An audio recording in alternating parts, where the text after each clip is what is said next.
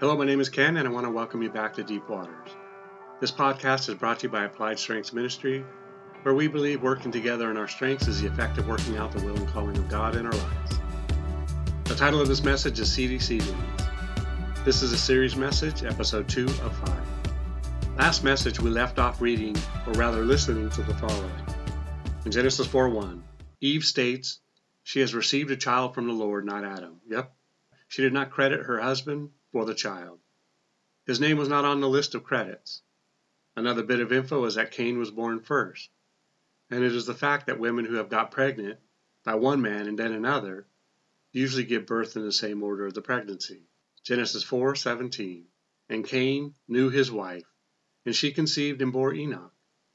And he built a city, and called the name of the city after the name of his son Enoch. He did not say in Genesis 4:2 that Adam knew Eve and she bore Abel. Nope, it states that she bore again. This means more than once in the same event. One, no, not two. Look, Genesis 4:25. And Adam knew his wife again, and she bore a son and named him Seth. For God appointed another seed for me instead of Abel, whom Cain killed. He did not say she bore again even though she already had kids. Also of interest is that Adam, when he named his walking rib Eve, he stated that she was the mother of all living. If they were the parents of all living, then it seems like he would have made that statement, her name is Eve, and we are the parents of all living. But this is not what he said. Genesis 3:20, and Adam called his wife's name Eve, because she was the mother of all living. Okay, I hear you. You want more. In Luke 3:23-38, specifically verses 36-38, Cain is not mentioned in the generations of men. This is not a mistake. He had to belong to someone or something, as we have his name written in the book. I'm not going to read this list of names because you know how I am with names. I don't want to hurt their feelings even if they are dead. But I'll go down to the bottom where Cain should be listed. In verse 38, it says the son of Enosh, the son of Seth, the son of Adam, the son of God. Jude 14 states Enoch was seventh from Adam. Jude 1:14. Now Enoch, the seventh from Adam, prophesied about these men, also saying, behold, the Lord comes with 10,000s of his saints.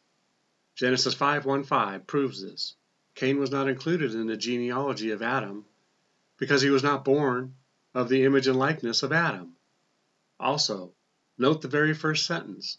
Cain wasn't mentioned because he was not Adam's kidling. Genesis 5:1-5. This is the book of the genealogy of Adam. In the day that God created man, he made him in the likeness of God. He created them male and female, and blessed them and called them mankind in the day they were created.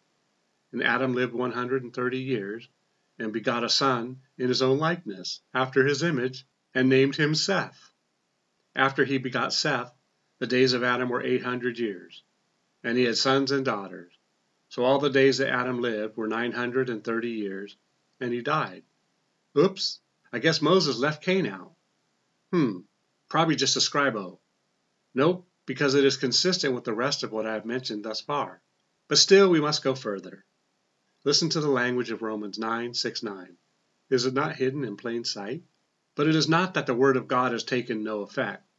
For they are not all Israel who are of Israel, nor are they all children, because they are all the seed of Abraham. But in Isaac your seed shall be called, that is, those who are the children of the flesh. These are not the children of God, but the children of the promise are counted as a seed. For this is a word of promise. At this time I will come, and Sarah shall have a son. Well, whose kids are they if they do not belong to God? There are no other gods, but I am. So they must belong to something that really exists.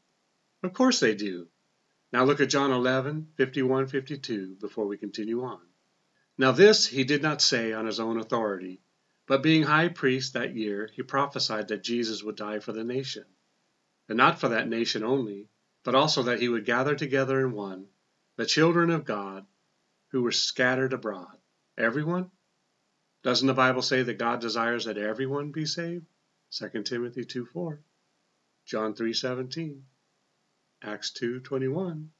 Back to it. It is believed that Adam, Knowing what had happened to Eve, and in all probability Satan, after having had a meeting with the dramatic daytime talk show host, no doubt informed Adam of Eve's indiscretion. But regardless, Adam took Eve back, knowing what it would cost the human race. Now, before you say nothing, keep in mind that Adam and Eve were the furthest from sin, further than any one of us today. So it's hard to imagine the love Adam had for his wife. It is thought that he did this because he loved her deeply. We know that God disapproves of adultery, as his servant Moses handed down the punishment for such a spiritual crime. And just because it wasn't written down doesn't mean he approved of disobedience to the law. A special note, they are the only ones who will have ever experienced what it was like to be perfect with God and then become sinners later on. The rest of us were born into sin. And I want to know where their belly buttons are. Anyways, Deuteronomy 22:22. If a man is found lying with a woman married to a husband, then both of them shall die, the man that lay with the woman and the woman. So you shall put away the evil from Israel. Deuteronomy 24:4. Then her former husband who divorced her must not take her back to be his wife after she has been defiled, for that is an abomination before the Lord. And you shall not bring sin on the land which the Lord your God is giving you as an inheritance. You see, in the natural, Cain did not like his brother Abel because Abel actually had a revelation of God, an understanding of God that Cain couldn't have. Since Abel was from God and Cain from Satan, it was not possible for Cain to even love God. A garden secret. Did you know that no one has actually eaten from the tree of life? A tree that was planted in the garden just for humanity, and not one human ate from it yet. Genesis 3:22-24, beginning Revelation 22:14. Cain and the genetic, or rather beastly connection to Satan and his thwarted plan, which was continued in the garden after Adam had sinned, thus bringing the battle to earth. So you see, Genesis is very busy with activity. 1 Peter 1:23. It is a small enticement into that journey, whereby he states about us authentically born-again believers, having been born not of corruptible seed, but incorruptible. 1 Peter 1:23. Having been born again, not of corruptible seed, but incorruptible, through the word of God which lives and abides forever. And if Jesus tells us that we already have false prophets and false teachers, Matthew 24:24, for false Christs and false prophets will rise and show great signs and wonders, to deceive, if possible, even the elect. 1 Peter 2:1. But there were also false prophets among the people, even as there will be false teachers among you, who will secretly bring in destructive heresies, even denying the Lord who bought them, and bring on themselves swift destruction. This is a bonus, kind of like the prize in a box of Cracker Jacks. Luke 6:26. Woe to you, when all men speak well of you, for so did their fathers to the false prophets. We know that false prophets and teachers are not of God's seed, not his kids. So if you are living your life in such a way that people who see it would not be inclined to decimate your character if given the chance, then you are in a state of woe. Seek to please God alone. Of course we are to try and live peaceably with all men, Romans 12:18, but not at the expense that you compromise your sweet relationship with God. John stated in 1 John 4:3, and every spirit that does not confess Jesus Christ has come in the flesh is not of God. And this is the spirit of the Antichrist, which you have heard was coming and is now already in the world. Now this was stated over 2,000 years ago. I tell you, the seed was planted in the garden, and has since released Satan's kids, false prophets and teachers, into the world from the beginning. 1 John 3:8-12. He who sins is of the devil, for the devil has sinned from the beginning. For this purpose the Son of God was manifested, that he might destroy the works of the devil. Whoever has been born of God does not sin, for his seed remains in him, and he cannot sin, because he has been born of God. You see, in John 8:40-47, Jesus is being threatened by the Jews who are operating in a spirit of murder. And we know where they got this. Not that all Jews have a spirit of murder, but that because their father was the devil, and because they were from their daddy, the devil, they operated in the same spirit, which produces all kinds of evil. This is why they were trying to kill Jesus. Well, that's it for today. I encourage you to keep rowing. Remember, it's not what you find wrong or disagree with regarding these messages, but what you can take away from it. Together we can do more to impact the kingdom than if we work alone.